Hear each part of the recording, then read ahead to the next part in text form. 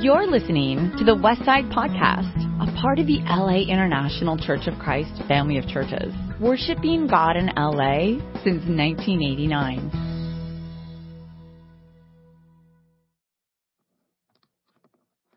All right, let me just share my screen here. Okay. All right, so I got my PowerPoint in front of me, and then I have you guys over here in gallery view. I like to see people. It's hard to give a lecture when you can't see the reaction of the people. Well, I see some former students. What's up, Benjamin? I see some friends like Thais and Ed Biggers. Hi, guys. My wife is on here, so if somebody wants to send her a nice welcoming chat, she would appreciate that. Her name is Daughrity. But it's just, I feel like I'm with friends here. And so thank you for inviting me to this evening. We'll be talking about the Church of Christ in the 20th century and beyond, and all the way up until today. Would you join me in just a brief word of prayer, please? Dear God, I'm thankful and I'm honored to be a part of the Westside Church tonight and to talk with them about a little history. And as you've taught us in your word, that we can learn so many lessons from history. Father, help us to delve into history and to try to pull out the lessons that are there that we would do well to pay attention to. And Father, help us never to be ignorant of our history. Help us to always be willing to see what it has to teach us. Be with us tonight, Lord, as we try to get our heads around the Church of Christ in the 20th century, as we try to maybe extract some lessons for the Westside Church of Christ. Bless us over this period of time tonight. Help us to be learners and help us to pull something out that will strengthen our churches and our lives. In Jesus we pray. Amen. Well, everybody, I'm honored to be here. Kenny, a former student of mine, Kenny Uzuchukwu, good friend of mine. He and I are actually reading a book together, and I was on his master's committee, and I just thought, that's a keeper. That's a good one right there. And so I was honored when Kenny asked if I would come and join you guys for a little history. Last week, I shared with you kind of the history of the Stone Campbell movement. Remember that, how we talked about Berean, used Berean as an acronym? Well, tonight is a little more specific. So last week we talked about kind of the big picture of the Stone Campbell movement after these guys, Barton Stone and Alexander Campbell. Tonight we're going to get a little more specific as we talk about the Church of Christ. All right, let me just talk about some growth statistics. Are you seeing that okay, Kenny? You seeing that pretty good, the slide that says growth statistics? Yeah, it looks great. All right. Okay, so just to run you through briefly a few moments in the history of the Stone Campbell movement. It's called the Stone Campbell movement because of a famous handshake that actually did not include Campbell, which is kind of funny, kind of ironic. What happened was back in the 1800s, there were a whole bunch of church movements trying to get back to the Bible, trying to unite the Western frontier, trying to bring Christians together. They called themselves Christians. Some called themselves disciples. Some called themselves Church of Christ. Some called themselves Christian Church. Well, two of these groups, one was led by Alexander Campbell, one was led by Barton Stone. They merged, actually, in 1832. However, Alexander Campbell wasn't there. So it was Barton Stone and a fellow by the name of Raccoon John Smith. There goes Mark. Mark and I had a little conversation earlier about this intriguing fellow, Raccoon John Smith, one of the great evangelists of the Church of Christ and of Church of Christ history. So they shook hands, and basically Alexander Campbell wasn't real thrilled about it, but the movement took off, and a lot of people called it the Restoration Movement. Now, by restoration, they mean that they are going to restore the New Testament model of Christianity. They're going to restore. That's why it's called the Restoration Movement. We're going to try to get back to the Bible. We're going to try to restore the faith of the apostles and the faith of the New Testament.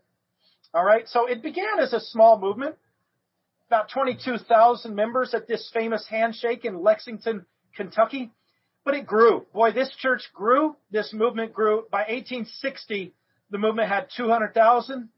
15 years later, in 1875, the movement had 400,000 members. And in the year 1900, at the turn of last century, well over 1 million members. How would you like to be a part of a movement that is growing that fast? Thumbs up, anyone? I know I would. Wouldn't that be nice? All right, so what I'm going to do in this lecture is I'm going to take you through the decades, a decade at a time.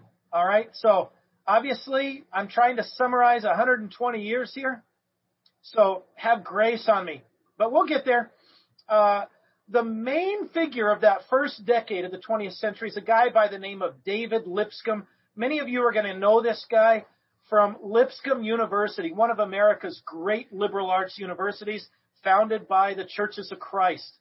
David Lipscomb was famous for being an editor. Now, if you look at that last line on this slide, it says, Catholics always have their bishops, but the Restoration Movement has its editors.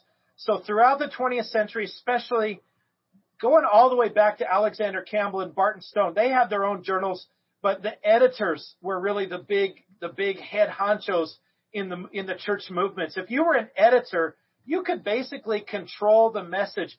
It would be kind of like owning Twitter or owning Facebook.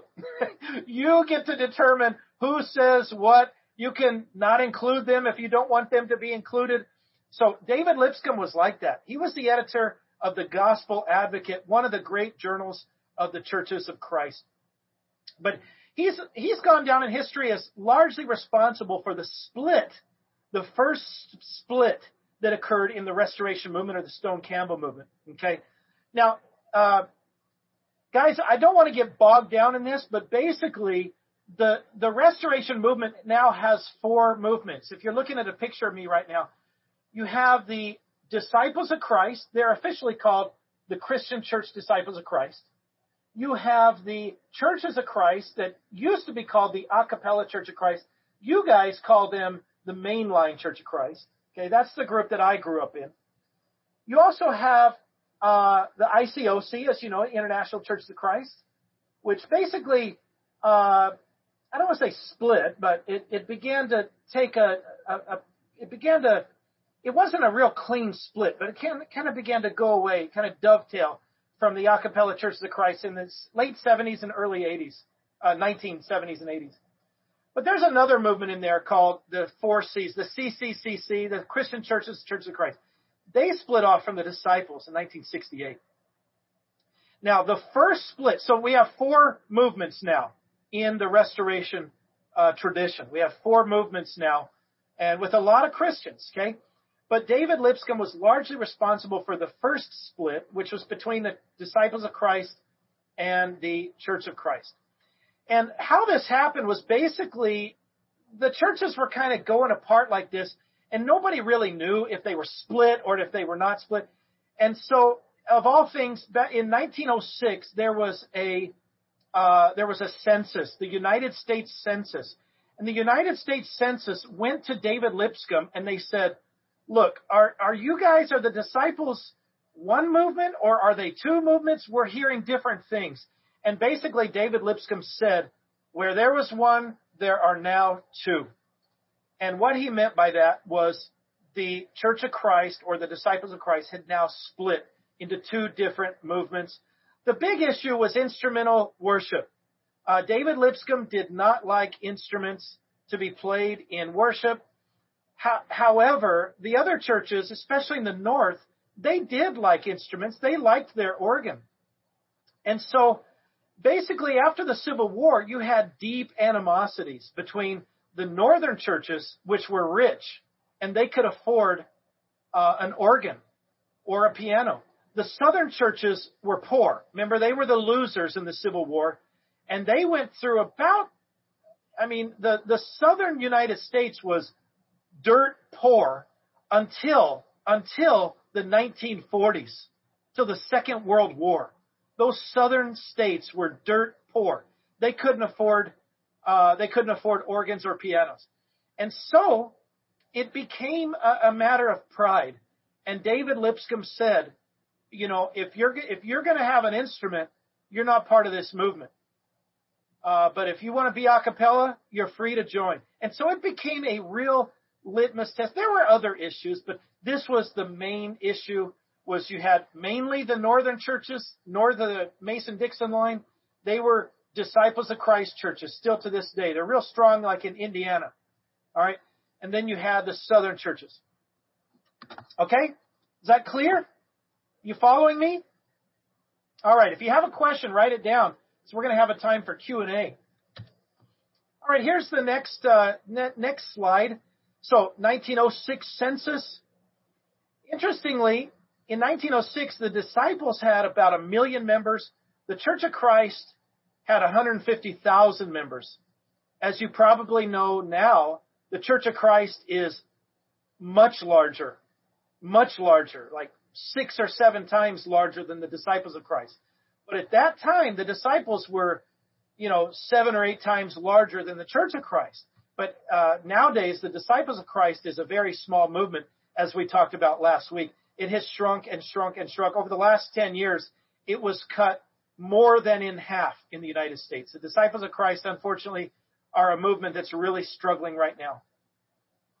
Now, Church of Christ, one thing that the churches of Christ, and not just the Church of Christ, but especially the disciples and the Church of Christ, they established schools. They established schools. So many colleges, universities, preacher training schools, academies, high schools, private schools. The Church of Christ and the disciples of Christ, this has been one of our greatest fortes, is we educate people. We're known for this. 2 of our premier ones that occurred back in those early 1900s was the Nashville Bible School, later became known as Lipscomb University. And then you had the Childers Classical Institute, which is now known as Abilene Christian University. The most important person of that first decade of the 20th century would be David Lipscomb. He was a longtime editor. He got to decide whose voice was heard in the movement, in the Church of Christ movement. And he was for a lot of things, but to this day, he's known for a lot of things that he was against. All right. He was against instruments in worship. He was against missionary societies. In other words, he said, if you're going to have a missionary, the church needs to send the missionary. You don't need to join up with another church. I know that seems like kind of an arbitrary thing, but back in those days, that was a big fight in Christianity. He was against women preachers. As you know, the disciples of Christ allowed women preachers to this day. In fact, their general minister and president is a woman in the disciples of Christ.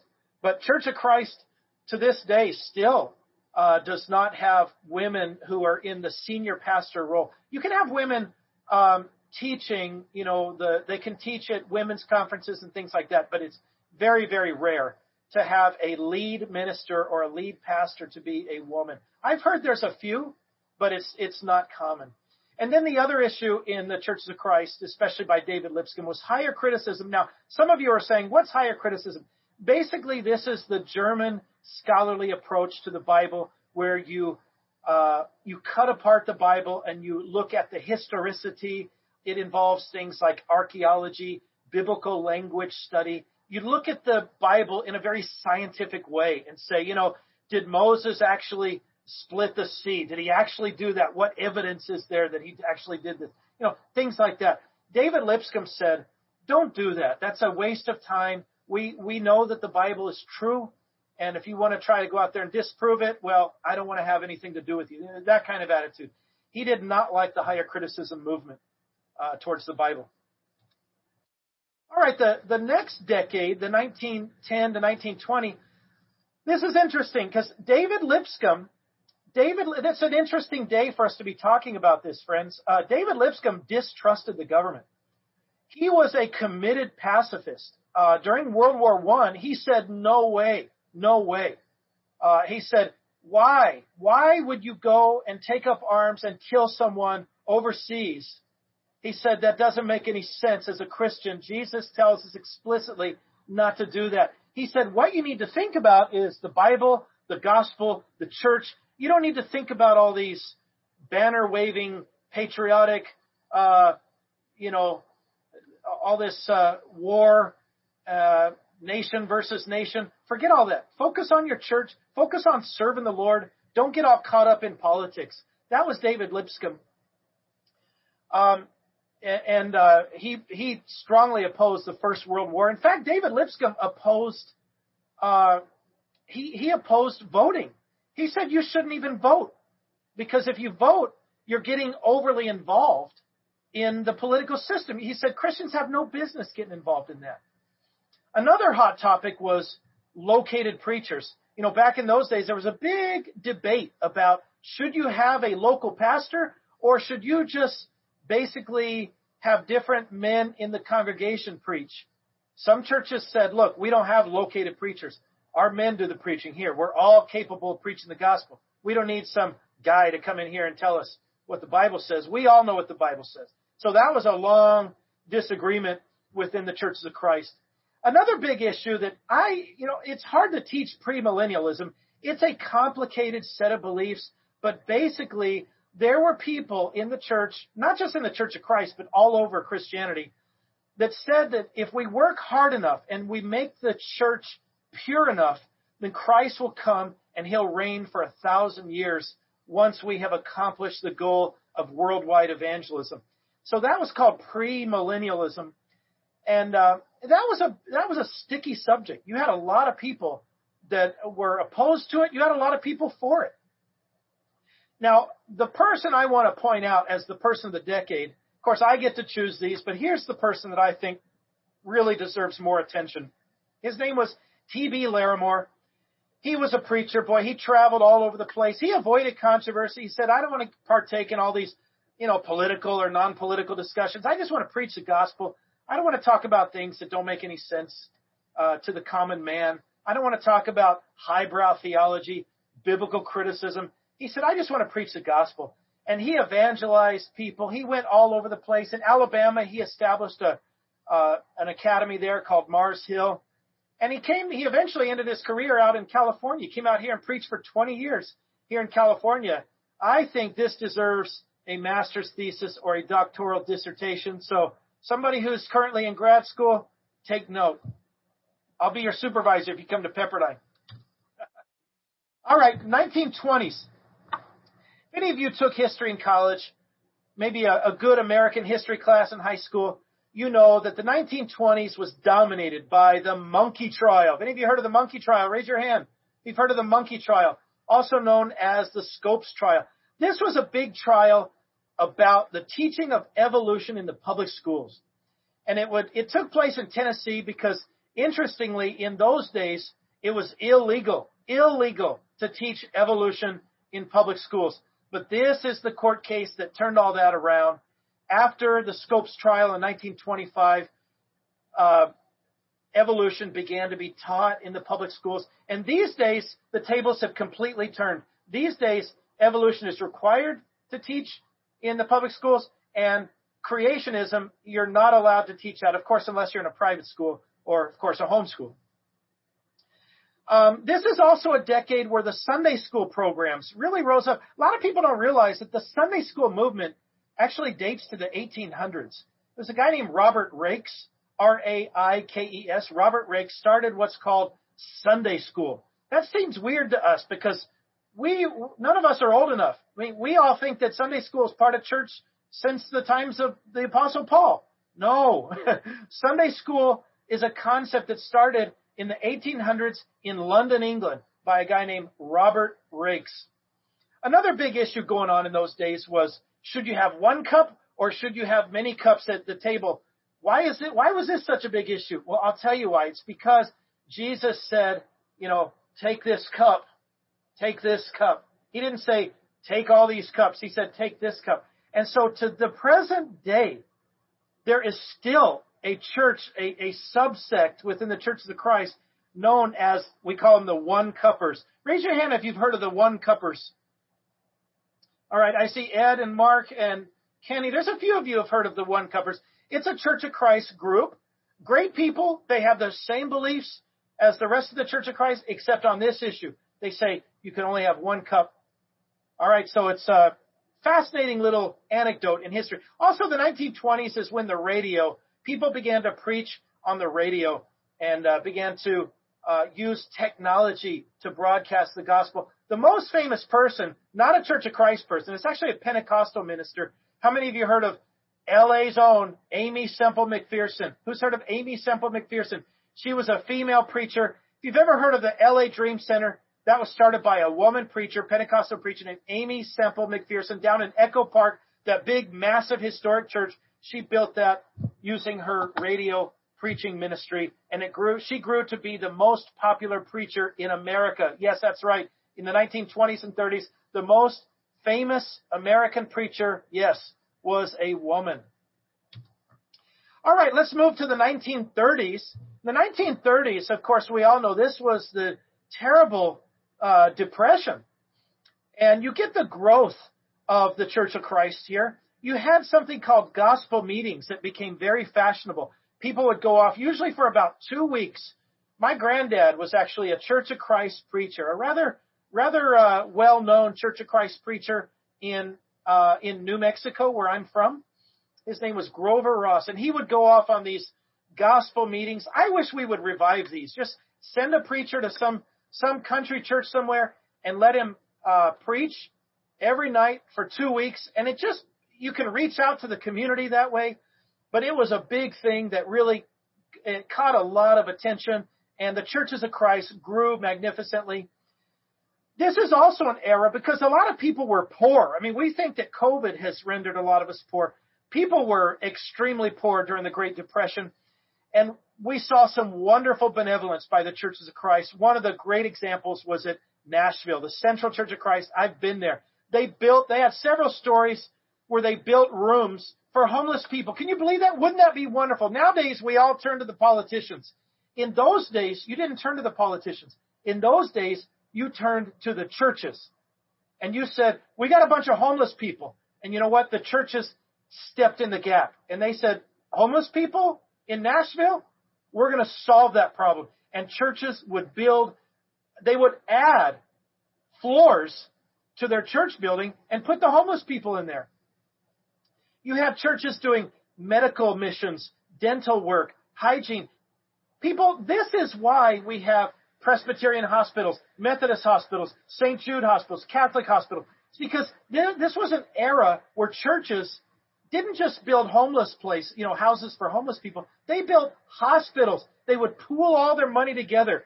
And this is why I've always said there's nothing wrong with being in the church and being wealthy. Use your wealth to help the gospel. Use your wealth to push the gospel forward, to bless the society.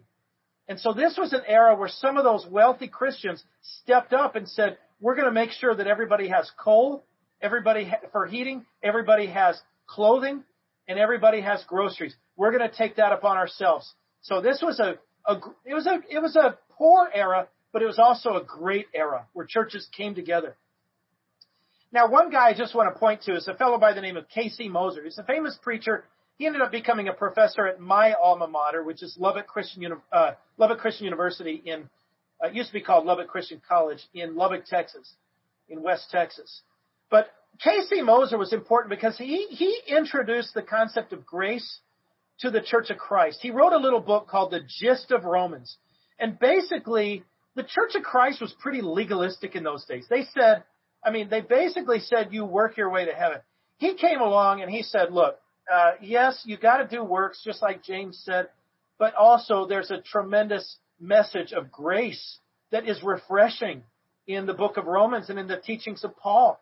And he also taught things like the indwelling of the Holy Spirit, things that Church of Christ people hadn't really heard before. Church of Christ people were used to hearing sermons about, you got to work hard or else you're going to go to hell. And he brought in a grace-oriented message.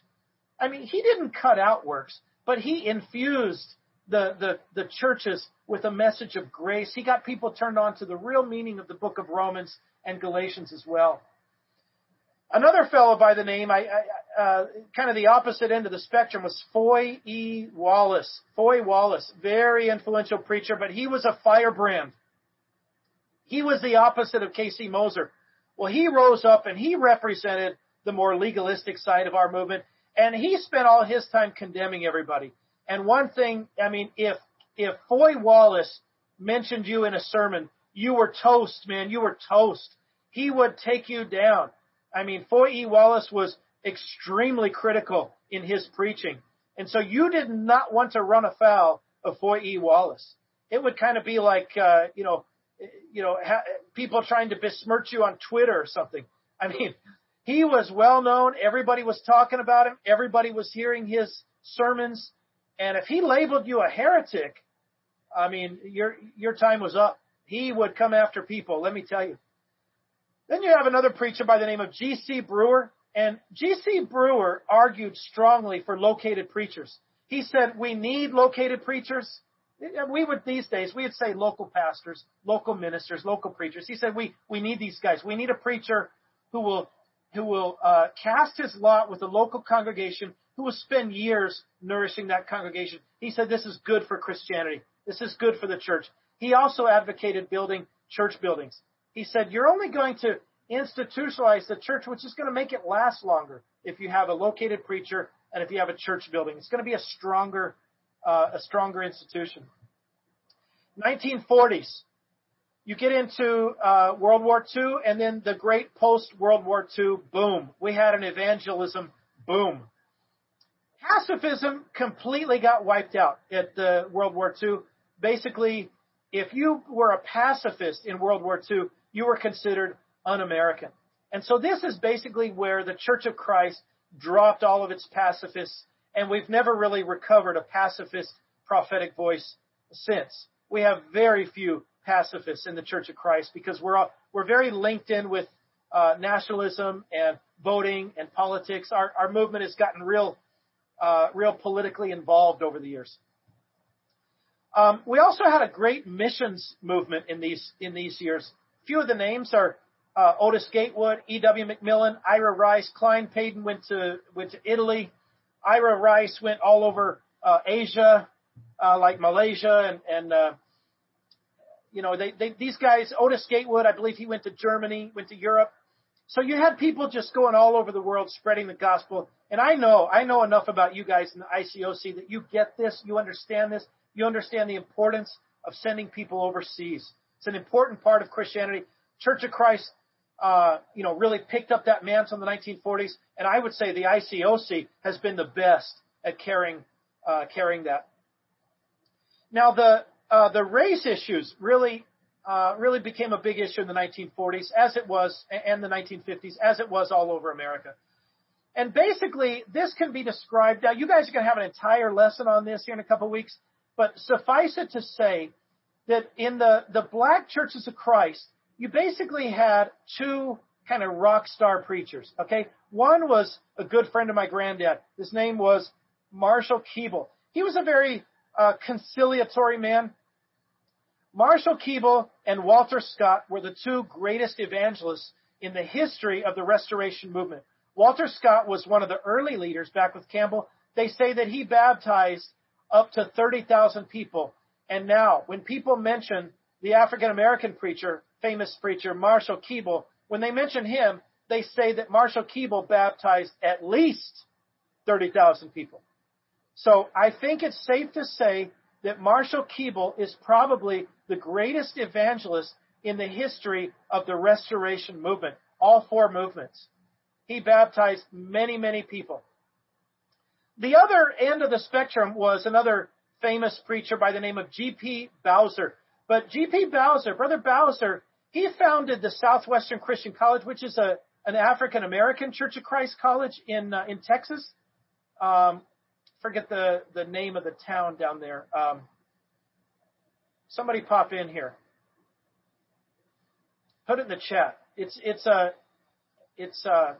in South Texas.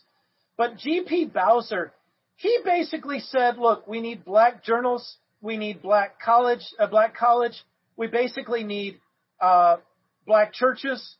That, there's a tremendous amount of damage that's been done between black and white relations.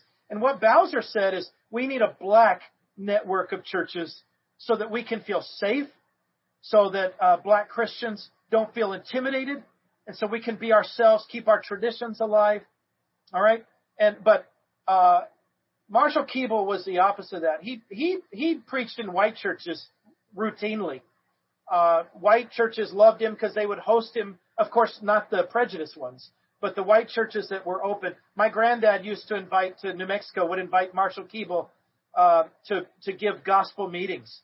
And there was no preacher. My granddad used to tell me, this is before I was a historian, I was a kid. My granddad would tell me, he'd say, there was a African-American brother who could preach the gospel like nobody's business, like we've never heard before.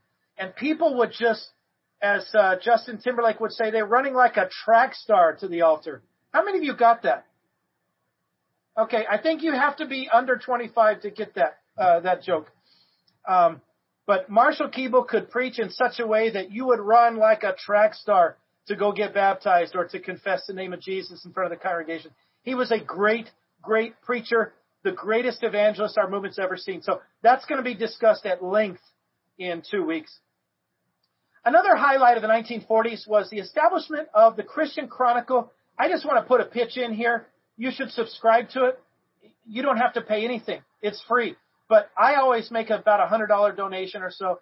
But the Christian Chronicle is the Church of Christ International newspaper. Okay, it's headed by my good friend Eric Trigestad. So I strongly recommend you get on their website, Christian Chronicle, support them, tell you what's going on in the Church of Christ to this day. 1950s, this is where our national prominence takes off, especially by a fellow by the name of Pat Boone, who sold more records than anyone in that era, with one exception. There was one guy that outsold him. You may have heard of him. His name was Elvis Presley. But Elvis Presley and Pat Boone competed. Actually, Pat Boone beat Elvis Presley when it comes to having hits continually in the top 40. Pat Boone has the longest streak in American history for having a song in the top 40. Pat Boone. Some of you I know, if you're under 25, you know who Justin Bieber is, and you know who Chance the Rapper is. But if you're under 25, you have no idea who Pat Boone is. Pat Boone is still alive. He dominated the charts in the mid-20th century. Google him. That's all I could say. Google him. He was a Church of Christ guy, one of the great figures of the 20th century. I'm a big fan of Pat Boone. I went to his house and saw him last year, and or I guess a couple of years now before COVID. Just had a wonderful conversation with him. Sorry, I didn't go to his house. I went to his office downtown in L.A. Me and a student went down there and interviewed him. It was fabulous. All his platinum records all over the walls and everything. The Church of Christ also has something called the Jewel Miller film strips. Raise your hand. You know the Jewel Miller film strips? All right, Mark, thank you. Tim, a lot of people came to Christ through the Jewel Miller film strips, but who does film strips anymore?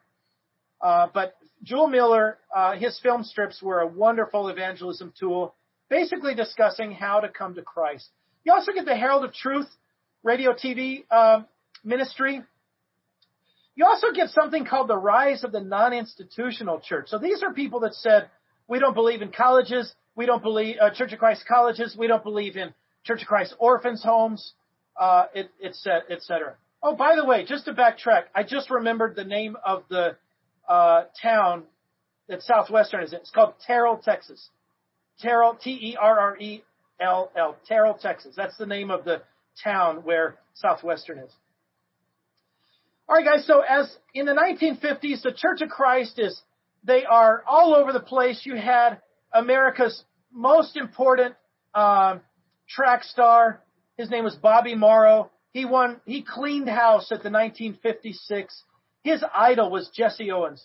And then he came along and he broke all these records and he won 3 gold medals. Yes, he was a Church of Christ boy. He was actually a student at Abilene Christian University when he won all these Olympic awards. You get Norval Young, who comes to Pepperdine, and he changes Pepperdine and makes Pepperdine a nationally respected university. Still to this day, Pepperdine is one of the top 50 universities in America, according to every research institute that studies these things. Norval Young was the great preacher who preached in Lubbock, Texas, and he came out here. He was a mega church preacher, came out here and led Pepperdine for several years, did a great job, fantastic job. Pepperdine really reached national prominence. Also, you get the expansion of church buildings. So during the 1950s, you get gymnasiums, fellowship halls, kitchens, etc. added to the church buildings. 1960s. 1960 was an interesting year. A fellow by the name of Carl Spain, a preacher, gave a famous lecture at ACU in 1960. And he basically threw down the gauntlet. And he said to everyone listening to him that night, he said, ACU needs to integrate. It's past time. They need to allow African American students. And boy, they did. That lecture, it just resonated all over the South. And ACU said, we got to stop this this racism in ACU. And pretty soon, you had several African Americans who signed up. And to this day, there's a strong, rich African American heritage at ACU. There is even a Carl Spain Center on Race Studies and Spiritual Action, led by an African American brother of mine named Jerry Taylor, great preacher in the Churches of Christ. 60s is also the rise of the preacher training schools. You had a program called the Herald of Truth program, which introduced a fellow by the name of Batzel Barrett Baxter, introduced a softer type of preaching. Instead of the Foy Wallace type of preaching where you condemn heresy and so forth, it was softer, it was more grace-oriented. This was Batzel Barrett Baxter, who had national prominence, and he introduced this softer style, which I use today, as you probably notice. But you'll still hear some Foy E. Wallace types, some firebrand preachers out there. I prefer the softer Baxter approach. But this was also in 1960s. It's also the Church of Christ moves to the right, and it becomes more of a conservative type of church politically, partly because of JFK, because they didn't like the fact that JFK was a Catholic. And as you guys know, today we have our second Catholic American president. Joseph Biden is only the second Catholic to be president of the United States. But back in those days, not today, but back in those days, Church of Christ was very suspicious of Catholics. And so, there's still some of that, but it's nowhere near like it was in the 60s. But this caused a lot of people to kind of shift, a lot of Church of Christ people to shift to the more right side of things. All right, the 1970s. This is really the zenith of our movement. The Church of Christ, it hits its apex and begins to descend in terms of American numbers. Now, globally, the Church of Christ is still doing fine as we've established churches all over the world, in Africa, for example, India. But it hits its zenith and it begins to decline in the 70s. It's also the rise of the lectureships, especially at the universities. You get these workshops. You get professional youth ministries take off. And I have the great honor of having served with both of these men, Big Don Williams, who actually was at Pepperdine for years, but I was a youth minister in Texas in the same church where Big Don Williams was the college minister back in the 90s. He and I became close friends. Then also a fellow by the name of Bobby Heiss. He was deaf, completely deaf, but he was also one of the first youth ministers in the Churches of Christ and started this thing that we call youth ministry. Bobby Heiss is a good friend of mine. I actually did there in Lubbock, Texas, I did my ministerial internship with Bobby Heiss. One of the great things in my life, being able to spend a year shadowing Bobby Heiss, learning how to do youth ministry. And I became a youth minister right after that because I got to be mentored by these two amazing, and it's just a coincidence that I happened to be in Lubbock, happened to be at Abilene when those two guys were there, and I trained under both of them in how to set up a youth ministry because they were the first two to do it in the Churches of Christ. World Bible School started in that era, which is a big time thing. I don't know if any of you guys know about that, but this is basically a correspondence course where you evangelize people all over the world through the mail. Nowadays, it's done through the internet. You also have the church growth movement that was formed by Ira North. You can look him on the internet. He wrote some good books, and he was really kind of the point man for how do you expand a church. And he was the point man for that movement in the Church of Christ. 1980s, you get Mac Lyon had a very famous television program called In Search of the Lord's Way. Became very popular. Christian Chronicle began to publish a lot of articles about Africa and India and Asia. Christian Chronicle made us realize, the newspaper, the Christian Chronicle, made us realize, wow, the Church of Christ may be shrinking in America, slightly declining. It wasn't like collapsing, but slight declines. But globally, the Church of Christ is mushrooming. And the Christian Chronicle brought that to our attention in the 1980s. You have a program called Let's Start Talking, which you would travel to some country and you would use the Bible to teach people English. So this was a very popular ministry that's still in existence to the present day. It's based in Dallas, Texas. You have the rise of the ICOC, International Church of Christ. It rose up in Florida.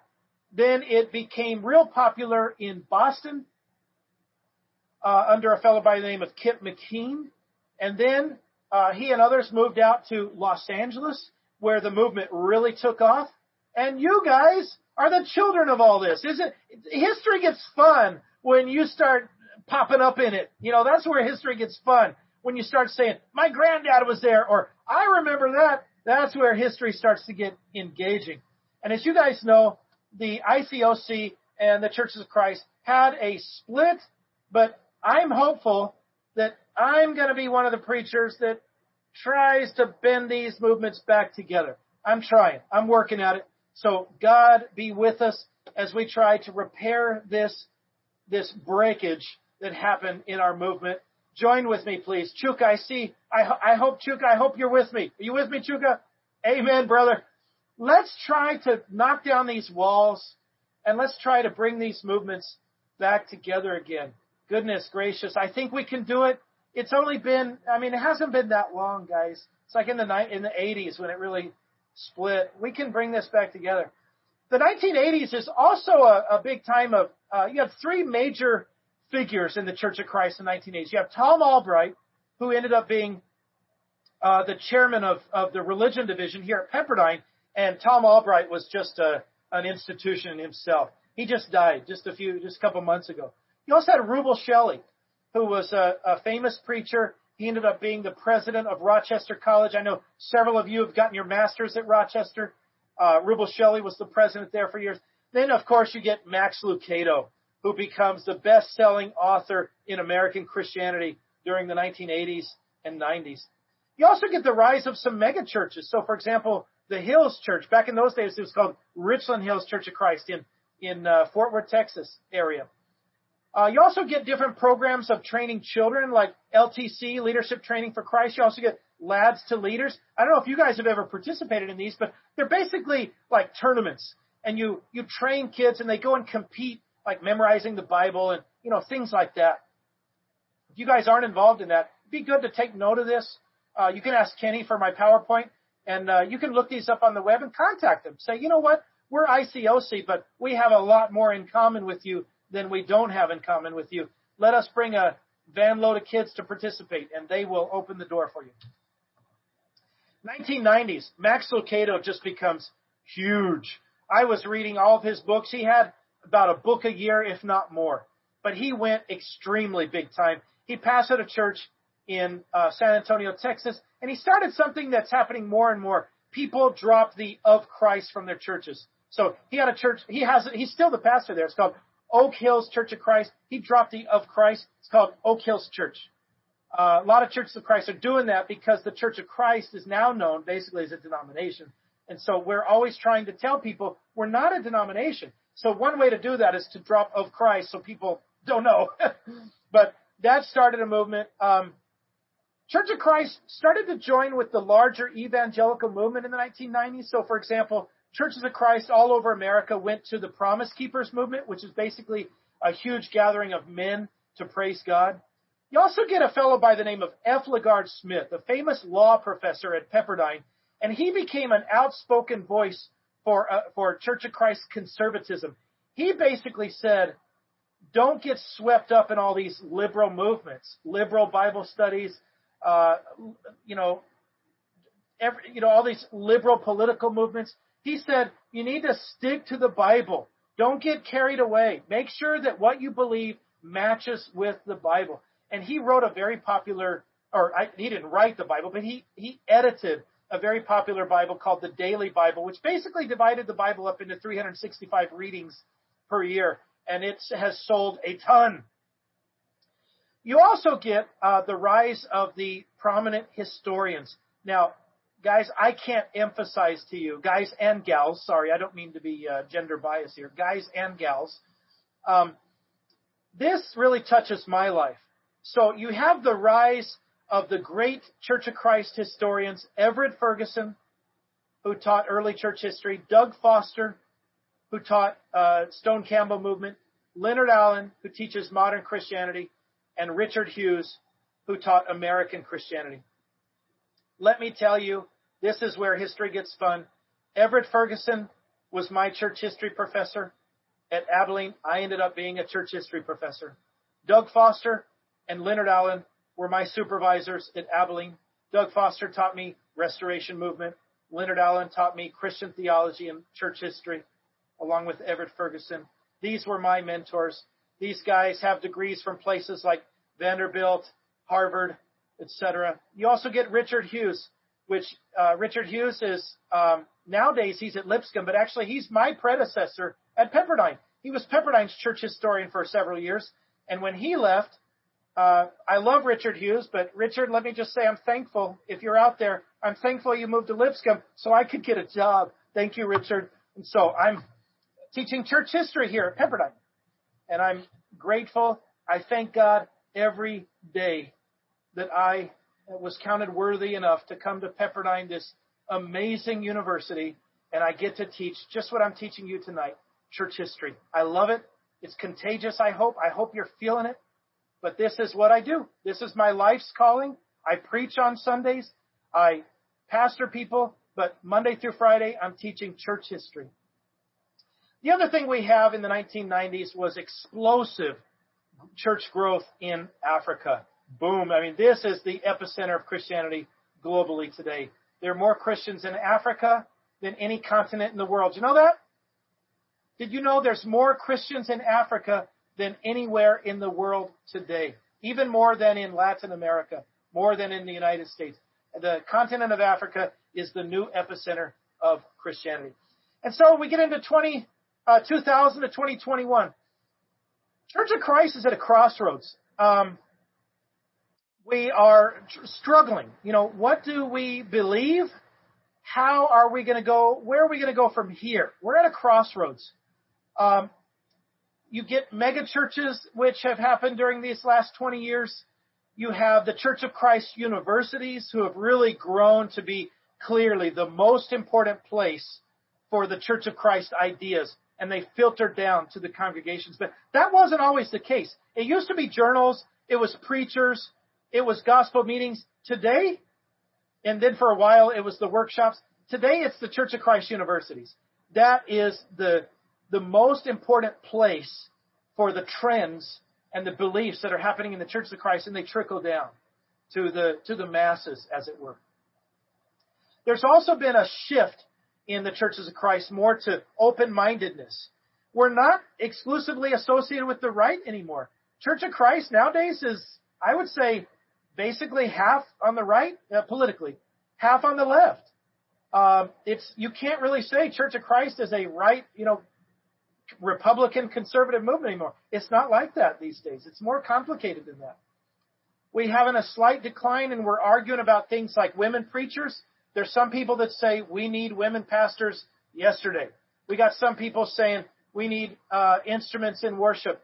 We need to unpack race issues. We need to unpack LGBTQ issues.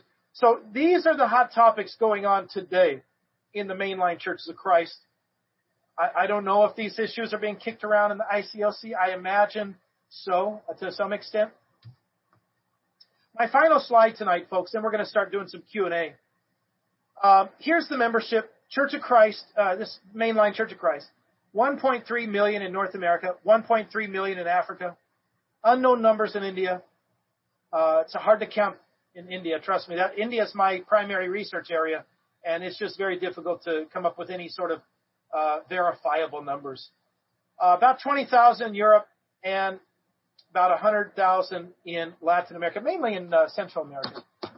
So I thank you for your time. I went a little over, but I really appreciate your attentiveness. The people that I was seeing on my screen seem to be paying attention. I don't think I saw any yawns. I saw lots of thumbs up. God bless you. I appreciate that. So hit me with your questions. I think Kenny is going to mitigate here. Dr. Daughrity, that was awesome to just listen, learn about sort of our roots that the ICOC came from. We had Nick Zola come and preach to us last year from Pepperdine, and he's got some roots in the ICOC, and it's just great to hear from you. And of course, God loves, John. He says, that we would all be one, right? That his prayer is that we would be one. So we're all praying for direction there. We've got more questions than I think we're going to be able to get through, guys. We've got tons of questions came in. So I'm going to basically go through them, how they came in, with the first ones. And then if any were grouped together, I'll try to group it together. So the first one that came in, and it was also grouped with another, is regarding the how involved was the Church of Christ in the civil rights movement.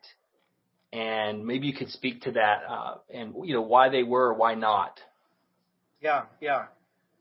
Well, first of all, I want to say that I feel like I feel foolish because it occurred to me about Terrell, Texas, and I just looked at the chat and like 26 people said, Terrell, Texas. So, yeah. Now, about the civil rights movement. Okay, so my predecessor here at Pepperdine, Richard Hughes, he experienced, I've heard him lecture about this. He just has shame. He basically says, I don't know why, but we in the Church of Christ did not engage. He just says we did not engage. I think I know why, because I think that the Church of Christ made a concerted effort around the time of Kennedy to join up with conservative politics. And a lot of the civil rights movement and marches and stuff was closely more attuned with the more liberal politics. And so Church of Christ tended to be the conservative end of the spectrum. And they looked at all the marches and stuff as unnecessary. Now, that's not to say that the Church of Christ was just a bunch of racists. Because keep in mind, the Church of Christ colleges such as ACU, this is when they opened up. It's this same era. It's just they had a different way of engaging the civil rights issue. There was not just one way to engage the civil rights issue, just like today. So some people, for example, let's take Black Lives Matter. Some people will say, in order to engage Black Lives Matter in that movement, the movement for justice and equity and so forth, you need to be out there marching. You need to be out on the street. There are some people that say, no, that's not how I'm going to do it. I'm all in. I want African Americans to have all the same rights and privileges as whites and Asians and everyone else. I want African Americans to have. So there's some people that are for African Americans, but they're not for the public demonstrations and the marching. So we got to get that straight in our heads, that just because you express yourself in solidarity one way doesn't mean you have to express yourself in solidarity in a different way. I think this is why a lot of us in the churches are speaking past each other. Some people are not comfortable with the, staging the protests and so forth. Some people aren't. Some people would rather engage, privately, helping an African American family send their kids to college, for example. I know people who have done that. I know people that have I know some people that engage African American churches by finding ways to help. So there are other ways to engage other than public demonstrations. And so let us not condemn people that aren't marching.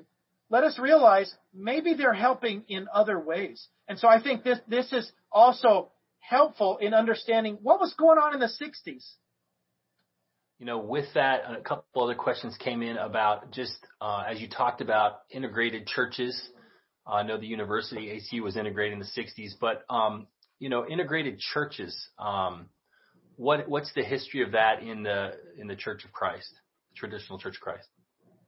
Well, the history of the Black church is not unique to the Church of Christ. The Church of Christ carries the same pattern as the Methodists, as the Episcopals, AME, the Assemblies of God. The Assemblies of God split. You have the Church of God in Christ, the Kojic churches, which are Black churches. Then you have the white churches in the Pentecostal movement that are the Assemblies of God. So they all split. So it doesn't make sense to say, why did the Church of Christ split into Black churches and white churches? That doesn't make sense. The question is, why did all of Christianity split into Black and white churches? And there's a lot of research on this these days. I've done some of this research myself. Basically, there are people, and I don't mean this is not a Black thing. This is not an African American thing. This is an ethnic thing. So there are Spanish churches. They don't want to speak English in church. They want to speak Spanish. And so if you go to that church, it's going to be Spanish speakers. Okay? It's going to be Latinx people, Latino people. All right? Same thing with Korean churches. A lot of people say, how come the Koreans all just get together and have Korean churches? Well, there's an ethnicity thing. They share culture. This goes on with African American churches. They have that shared history that goes back into the difficult days of Christianity in America, where Black churches weren't welcome into white churches. And so Black churches are comfortable. You have Armenian churches.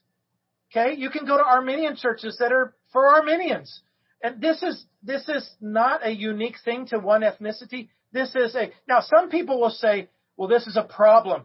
Well, it depends on who you ask. If you go to a Latino church and say, you guys need to stop being Latino.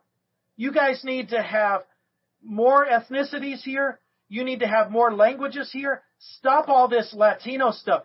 That's not fair. I mean, people, you got to give the local congregation autonomy to make its own decisions. A lot of Black churches have made the decision, we want to worship as a Black church. All right?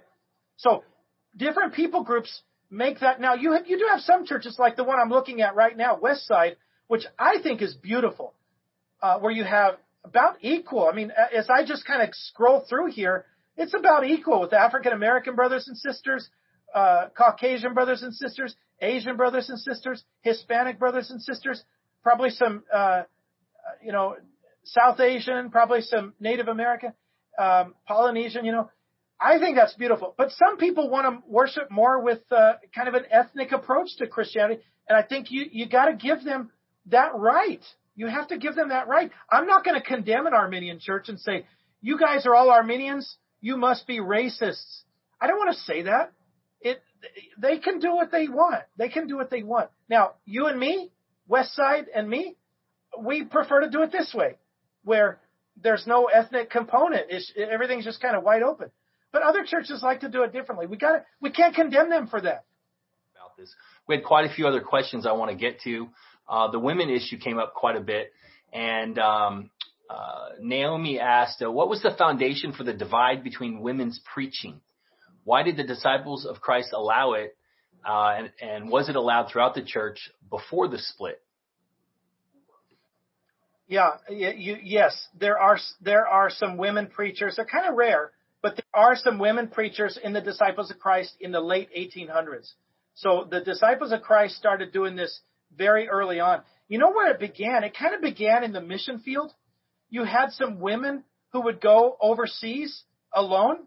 You had lots of single women missionaries. In fact, one scholar who's very respected said that there was a time in the late 1800s and early 1900s that the majority of missionaries were actually women. And a bunch of those women were basically women that wanted to be preachers, but they couldn't preach in America. So they would go into missions where they could preach. You know, you go to China, you learn the Chinese language, you can actually plant churches as a woman in those places. That's why, churches outside of America, the mission churches, as they were known, they were much more amenable to women leadership because they didn't have the history, that we had in America, which was pretty much male preachers. But the disciples of Christ, as I understand it today, they have far more women in the seminary than men. In fact, you'll find this interesting. It's about around the year 2005, American seminaries, so this is graduate theological education, had more women than men. A pattern that continues to the present day. More women are training for ministry than, higher education ministry. More women are training than men are training. And Pepperdine bears this out in the religion division. We have, and part of it is just basic demographics. Nowadays, there's far more women in universities. So Pepperdine really struggles here to get enough men in at Pepperdine. It's a problem that a lot of people don't know about. But you take any college or university, pretty much, with the exception of maybe military colleges, like Air Force academies or something. But you have 60-something% will be females, and usually it's 30 to 40% will be males.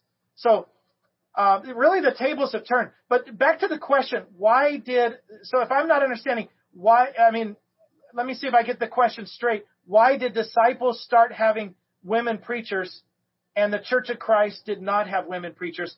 Well, the short answer is the disciples took the more progressive and liberal interpretation of virtually every issue. The churches of Christ took the more conservative position on virtually every issue. As you guys know, there are Bible passages that support this way. There are Bible passages that support that way. Some say there's neither Jew nor Greek, slave nor free, male nor female. So some people use that to support women preachers. And of course, the Church of Christ has always kind of stuck with Paul's teachings where he says, I permit not a woman to preach or teach. I have authority over man. So it's basically a liberal conservative divide that continues to the present day. Yeah, I know there were other questions regarding that. And that is a big, you mentioned, is that being explored? And actually, yes, a number of our professors and teachers put together an extensive paper on gender in the Bible. And just for the West Side to know, we will be going through a workshop on that in May, a thorough workshop on these issues in May. So stay tuned and be reading up on it yourself. Our group has been pretty progressive in that women are doing almost everything in our church services. And so we'll talk more theologically how we're handling some of the scriptures and a lot of the best thinking on that. But thank you, Dr. Daughrity, for hitting that issue. One question came in. Can you please describe the current process of becoming a Christian in the mainline, which we call it the mainline, you guys call it the mainstream, Church of Christ? And what are some of the lessons learned in teaching someone how to be a Christian? Well, the old way that Walter Scott taught us was hear, believe, repent, confess, and be baptized. Ed, do I have the right order there? Ed Biggers? Yeah, okay. You hear the gospel, you believe the gospel, you repent of your sins, you confess the name of Jesus, and you get baptized for the remission of sins. That's really big to Church of Christ. We say you get baptized for the forgiveness of sins and for the indwelling gift of the Holy Spirit. So that's what we teach. We don't make it very complicated. I'll tell you, we don't baptize infants. But we say that we basically look at Acts 2:38. We look at Philip and the Ethiopian eunuch. If somebody is ready to hear the gospel, believe it, repent of their sins that they've been committing, confess the Lord Jesus as Lord of all, and get immersed. We don't accept sprinkling as a form of baptism, but to get it immersed, yeah, it's quite simple, quite straightforward. I'm curious, Steve. Just in a nutshell, are you guys basically the same place where we are? I'm curious, Steve. Just in a nutshell, are you guys basically the same place where we are? Yeah, all our teachings are rooted in hear, believe, repent, confess, and get baptized. We go through our study series. We'll talk about it next week. We're going to do the whole history of the ICOC. We have Kay McKean, everybody, who her husband Randy and her used to lead the Boston church for many, many years and has been a part of it. So yeah, she's a teacher, appointed teacher in the ICOC fellowship. But yeah, it's similar. Repentance is the area we really drill down into doctrinally to talk about the mission of disciple making. And you have to really give your life to the mission of disciple making to really have repented. It can't just be stopping the bad. It's starting the good is what lordship. And we do quite a lot on disciple making and as part of repentance. So but other than that, we teach the hear, believe, repent, same thing. Get baptized. Okay, great. Yeah, that's helpful. Thank you. Okay, a couple other questions. I noticed you mentioned this in a different way, but does the Church of Christ use the evangelist title for preachers or for church builders, or are they just called ministers? And why or why not? We use a plethora of names. Yeah, evangelist is used. Evangelist is often used. Minister is often used. We don't use pastor that much, but I like the word pastor. So you'll find me using it, but it's not real common in the Churches of Christ to use the word pastor. It's more of a recent thing. I think the word pastor is important because of pastoral care. And also, I'm ordained in the Disciples of Christ. When I was living in Canada, I became ordained in the Disciples, and they use the word pastor. And so pastor is a natural word for me. I like the word because it means I'm not just going to preach. I'm not just going to evangelize. I'm going to be here for counseling. I'm going to be here for you and your family as your located pastor. I'm going to be a person that you can trust. You can trust my wife. We're here for you. I'm here to engage myself in the healing of souls. It's a privilege, in my view, to be not just an evangelist, not to be just a preacher, but also to be a pastor of a congregation. That's important for me. And I pastor a church in Pasadena, a small, mainly African-American church, which has been one of the privileges of my life to get to know some African-American brothers and sisters since the year 2007. And I think they would testify that I'm just not preaching to them. I'm also there to help them in their lives, however I can. And of course, pastors need help too. So not only do I offer myself, but I need my congregation to minister to me as well. So I just like that understanding of a person who's deeply rooted amongst God's people in a local congregation. Okay, Reyes asked the question, do you think it's a good thing that we're not a pacifist thinking movement or the Church of Christ?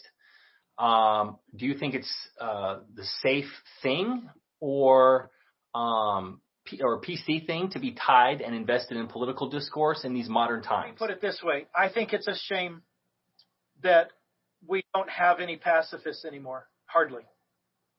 I think we need that voice. Now, somebody may say, well, what if some crazy man jumps in your window and he's going to, that's a little, if a crazy man jumps in your window and he's got a gun and he's going to kill your children. I've heard that argument for years. I've never had a crazy man jump through my window with a gun and pointed at my children. But if a crazy man jumped into my window and pulled a gun on my kids, I'd probably, do what I had to do to help the situation. Leo Tolstoy, famous pacifist, he said, well, the solution is not always to put a bullet in his head. Maybe there's another solution other than killing the potential killer. Maybe there's another solution. It's a complicated issue, but I do know what Jesus said. You know what Jesus said. The question is, should we regard Jesus on this?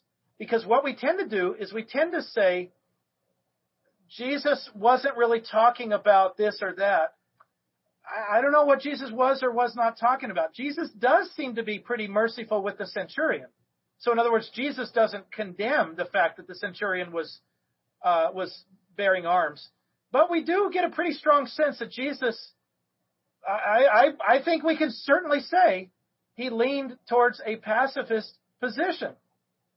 Now, where that all changes with Augustine in the early 400s. Augustine came along and said, Christianity is now the national religion. So we need to be able to defend ourselves against other empires. And that's really where we crossed the Rubicon into, the complete right to bear arms and to protect ourselves and kill before we get killed. But there's tension on this issue. And I think at least we need to hear the pacifist voice, like people like David Lipscomb. At least we need a few prophets out there who are willing to speak that word of Jesus. With Lipscomb being a pacifist and really anti-political, you mentioned that the Church of Christ has become more political recently. Would you say the political bent of the churches of Christ today aligns with the current American evangelical Christianity community, conservative, pro-Trump, strong Republican, or is it more just generally politically engaged, regardless of party? Tim was asking. Yeah, I'm a statistician, and so that's hard to measure. I can tell you that the better part of our history, we were clearly identified, the Church of Christ, with the conservatives. That has come into question in recent years. And so, for example, the Churches of Christ here in California, they'd be much more on the progressive side of things. Sorry, Steve, what was the second part of your question? Yeah, basically that. Like, do we lean into the current American evangelical or? Yes. Or are we more right. Yeah. In your opinion? Yeah, I would say that I would say Churches of Christ are. Let me put it this way: more or less, the majority of the Churches of Christ, more or less, are attached to the American evangelical movement. Now, keep this in mind. The Church of Christ, unlike the ICOC, Church of Christ has never been organized. We don't have a pyramidal structure at all. And this is something that ICOC people, we don't really understand each other very well. Like in the Disciples of Christ, you have a president, and then you have a pyramid structure. The ICOC, for most of its history, had a pyramid structure. The Churches of Christ have just never had that. We've never had any kind of structure. All you have is local elders. That's our structure.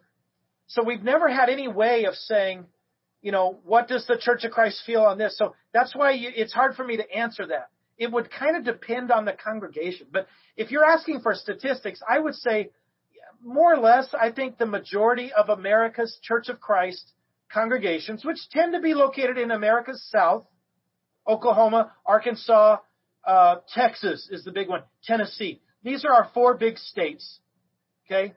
Oklahoma, Arkansas, Texas, and what was the other one? And Tennessee. These are the four big Church of Christ states. They're southern states. We do have a number of other questions that you might enjoy listening to. Okay, so one of them has to do with this idea of unity. So, Dr. Daughrity, several people asked regarding that, and the question was, what do you see as the primary places of divergence between the Church of Christ mainstream and the ICOC that would need to be reconciled for churches to merge again? Yeah, well, first of all, I think that we got to get past this notion. This is fundamental, Steve, and it's something that both sides don't understand. We've got to get beyond the idea that if you're a member of the Church of Christ, you need to convert and join the ICOC, or vice versa. If I'm in the Church of Christ, you need to come out of the ICOC, leave that group, and join the true Church of Christ. I think that's nonsense. And both sides have to stop that. because that's what's preventing unity, is when people say, oh, are you Church of Christ? Well, why don't you leave that behind, quit the Church of Christ, leave that, abandon that, and convert into the ICOC. You see what I'm saying? It makes people feel that the years that they were in the Church of Christ, or vice versa in the ICOC, were basically heretical years. That those years were kind of not true. They were off base. They were less than. So I think we in the Church of Christ and those in the ICOC have to say, you don't have to convert and join our movement. We're the same movement. There's no conversion here. We're the same movement. We dovetailed, but we're the same. And I'll tell you, Pepperdine and the Church of Christ in general has been very gracious. If you're ICOC and you want to come to Pepperdine, you will get the Church of Christ scholarship. We consider ICOC people fully, not partially, fully members of the Church of Christ. Now, I can't speak if it goes the other way. I don't know enough about this situation from the ICOC vantage point, but I hope that the ICOC can avoid this idea of, okay, let's say a Church of Christ person wants to pledge membership with an ICOC congregation. They shouldn't have to, go through a conversion process. Because that basically declares the Church of Christ to be not sufficiently Christian. So therein lies the real rub, is that issue. Now there's other issues that you guys tend to hire for your professional ministers. You tend to hire couples. I don't think not a lot of Church of Christ people are going to get upset about that. Instruments. I think most Church of Christ people realize this is not a biblical issue. This is a tradition issue. So I think a lot of those issues can be sort of worked out. But the one where they're calling each other's true Christianity into question, I think that's a critical and unfortunate mistake that we make on both sides. Okay, that's a deep question of, I would say that normally there's some kind of doctrinal component, and the Church of Christ has a commitment to what it means to be a true Christian based upon correct doctrine. And so I think, our stance would be, if people move into our ministry, we would want to understand their foundational faith and their life before we would add them to the ministry. We'd never reconvert them if they were, but there's a time of concern for how their Christianity has gone and were they formed biblically. So that's the question. We have added quite a few members from Church of Christ. You just add them to the membership, but we do take the time to have a discussion before we add them. We don't cast judgment on their salvation, but we do take the time to evaluate, are they willing to join the mission of the church before we add them to the membership. So I think there's some commonality on both sides. Obviously, thank you for your graciousness with our ICOC students. My own daughter applied, so I'm grateful for how much you guys have accepted. Our club is just doing phenomenal.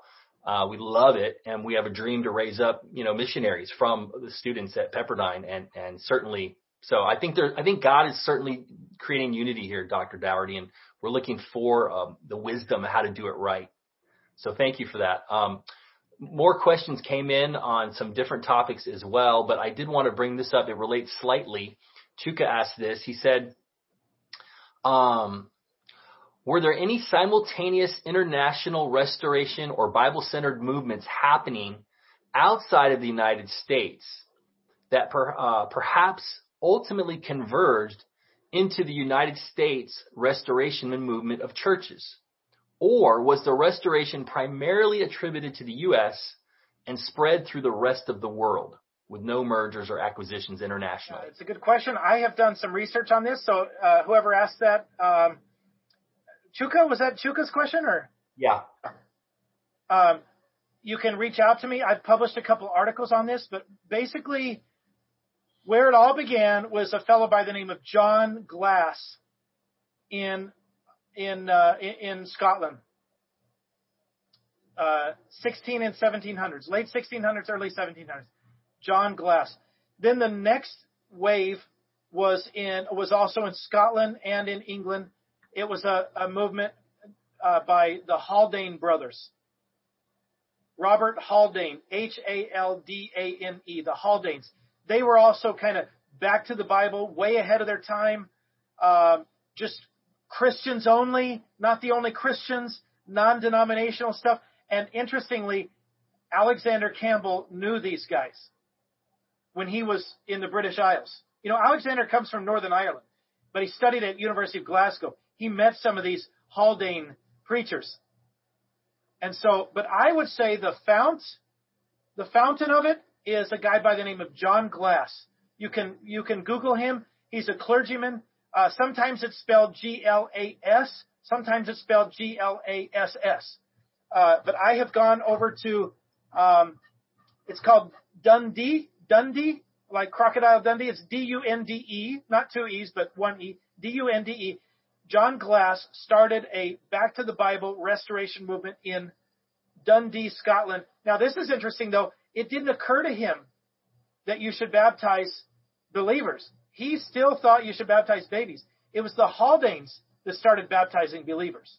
But this all goes back to basically the 1700s. And Campbell popularized it for an American audience.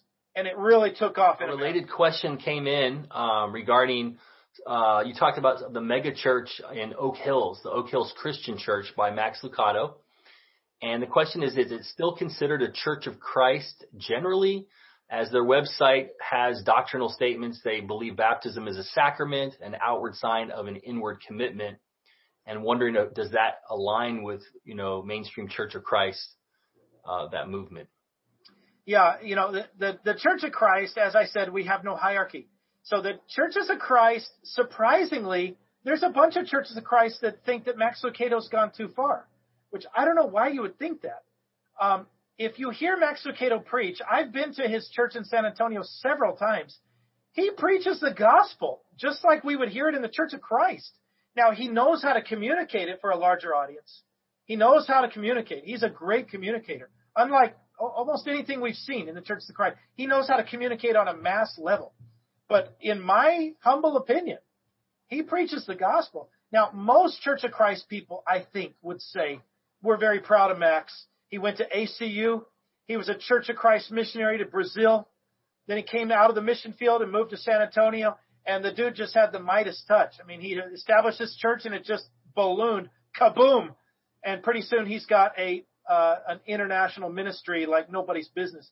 But I've never heard Max preach anything other than the tried and true biblical gospel that I think Steve and the rest of these members, I think you guys would say, wow, I don't see anything fishy here.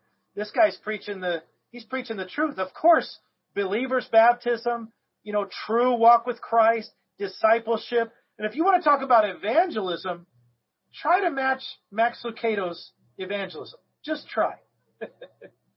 Okay. Yeah, he's very popular and their church is quite large. Question I have is, a question came in from Karen Shaw. How does the Church of Christ define discipleship and how do you implement it? We're a Back to the Bible movement. And so we don't have kind of pat answers. We just search the scriptures. And so that's how we would define the idea of discipleship. Now, like everyone's definition of discipleship, it's subjective. Some people will say, I can more or less live a secular life. I can struggle with my sins and I'm trying. God's grace, it covers me. Then there's other people that are more legalistic and straight-laced, and the road is narrow, the gate is small. There's more people of that. So I would say that personally, I would say that there's two areas where the Church of Christ needs to get a lot better at, and that is discipleship and evangelism. We don't really evangelize much anymore. The Churches of Christ are not converting new people into the church very often at all. Not at all. Our churches are shrinking. They're not expanding. I hate to say that. I'm not proud of that. But we just don't get out there and evangelize people and baptize them. That's kind of rare. Churches of Christ just don't do that very, very much. Sadly, now I'm sure there's some that do, but the ones I've been associated, by and large, it's kind of a church for the people that are already there, and you're going to shrink unless you got a very fertile congregation that's having a bunch of babies. But you're just going to shrink if you don't bring people in.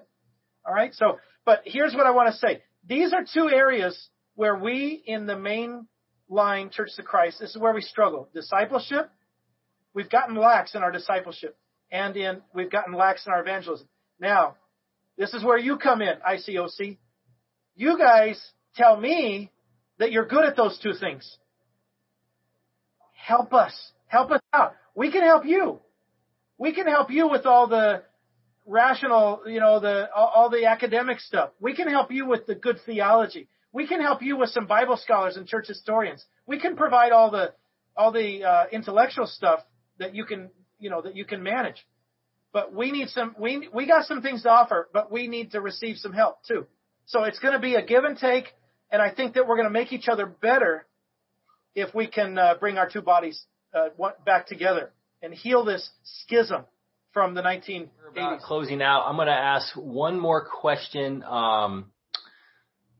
Let's see. The one that just came in is, what is the Church of Christ's view? If you know, maybe I'm not sure you're aware of Kip McKean, who started the ICOC, him and a number of other individuals, but on his sold out, he calls it the sold out discipling movement. Any take on that? We have our own take on it, but we wondered what your take was. Kenny, you never heard of Kip McKean. So now contextualize this, Steve. I've heard the sold out discipleship movement, but what's the spin that you're trying to get me to grasp mentally here? He has a new church. It's not he calls it the International Christian Church, I think. Yeah, right. It's the sold out movement.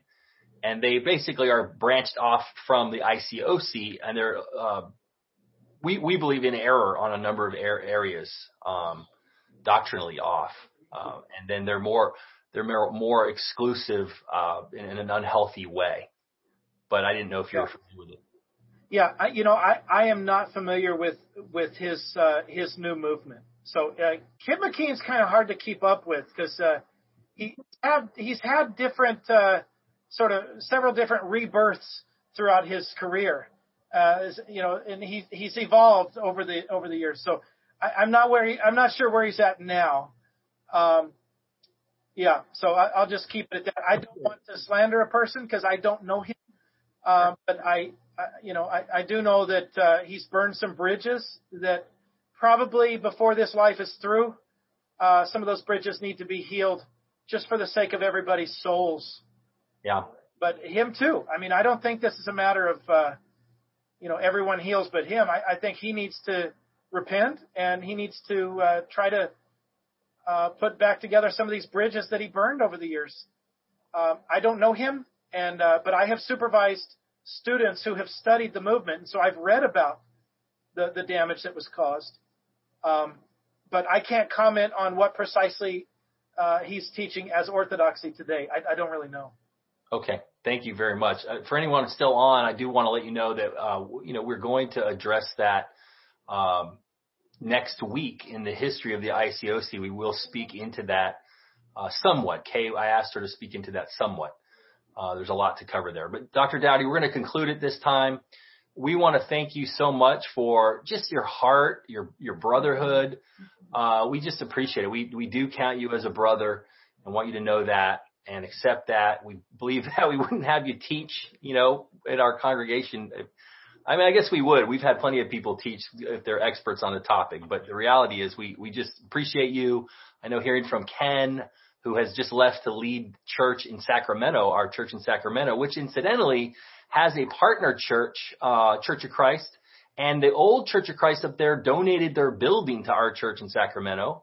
One of them did, can't remember the name of it, but we sort of merged their disciples, their people merged with ours up there. It was an older congregation. So, and I've heard that in a couple places in the United States that is going on, that Churches of Christ and International Churches of Christ are merging.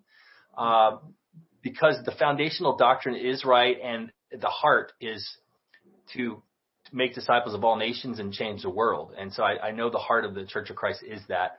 Maybe we can talk more, I know, with Raphael about some of these foundational issues to try to figure out how to do more and more connecting. And, God's always pleased with that. And we want to save a lost world. So thank you again. And we look forward to seeing you at some other points. We'll have to get up to Pepperdine when they open up and hang out. I know I will. Well, Steve, Tim just said that you bestowed brothership upon me, and so I gladly receive it. And let's have a Raccoon John Smith handshake here. I'm really gratified by the comments there. Keep in mind that when the Zoom session stops, the chat will go away. So if I don't respond to you, it's because I wasn't able to get through the chats. So feel free to email me at my Pepperdine email address. I'm easy to find on the web, and I'll be happy to respond to you in the next day or two over email. But God bless you. This was a privilege, one of the great privileges of my church life, to be able to share these 2 Wednesday nights with you. God bless you. Thank you so much. I'm very gratified by the comments I'm seeing in the chat. And have a great rest of your week.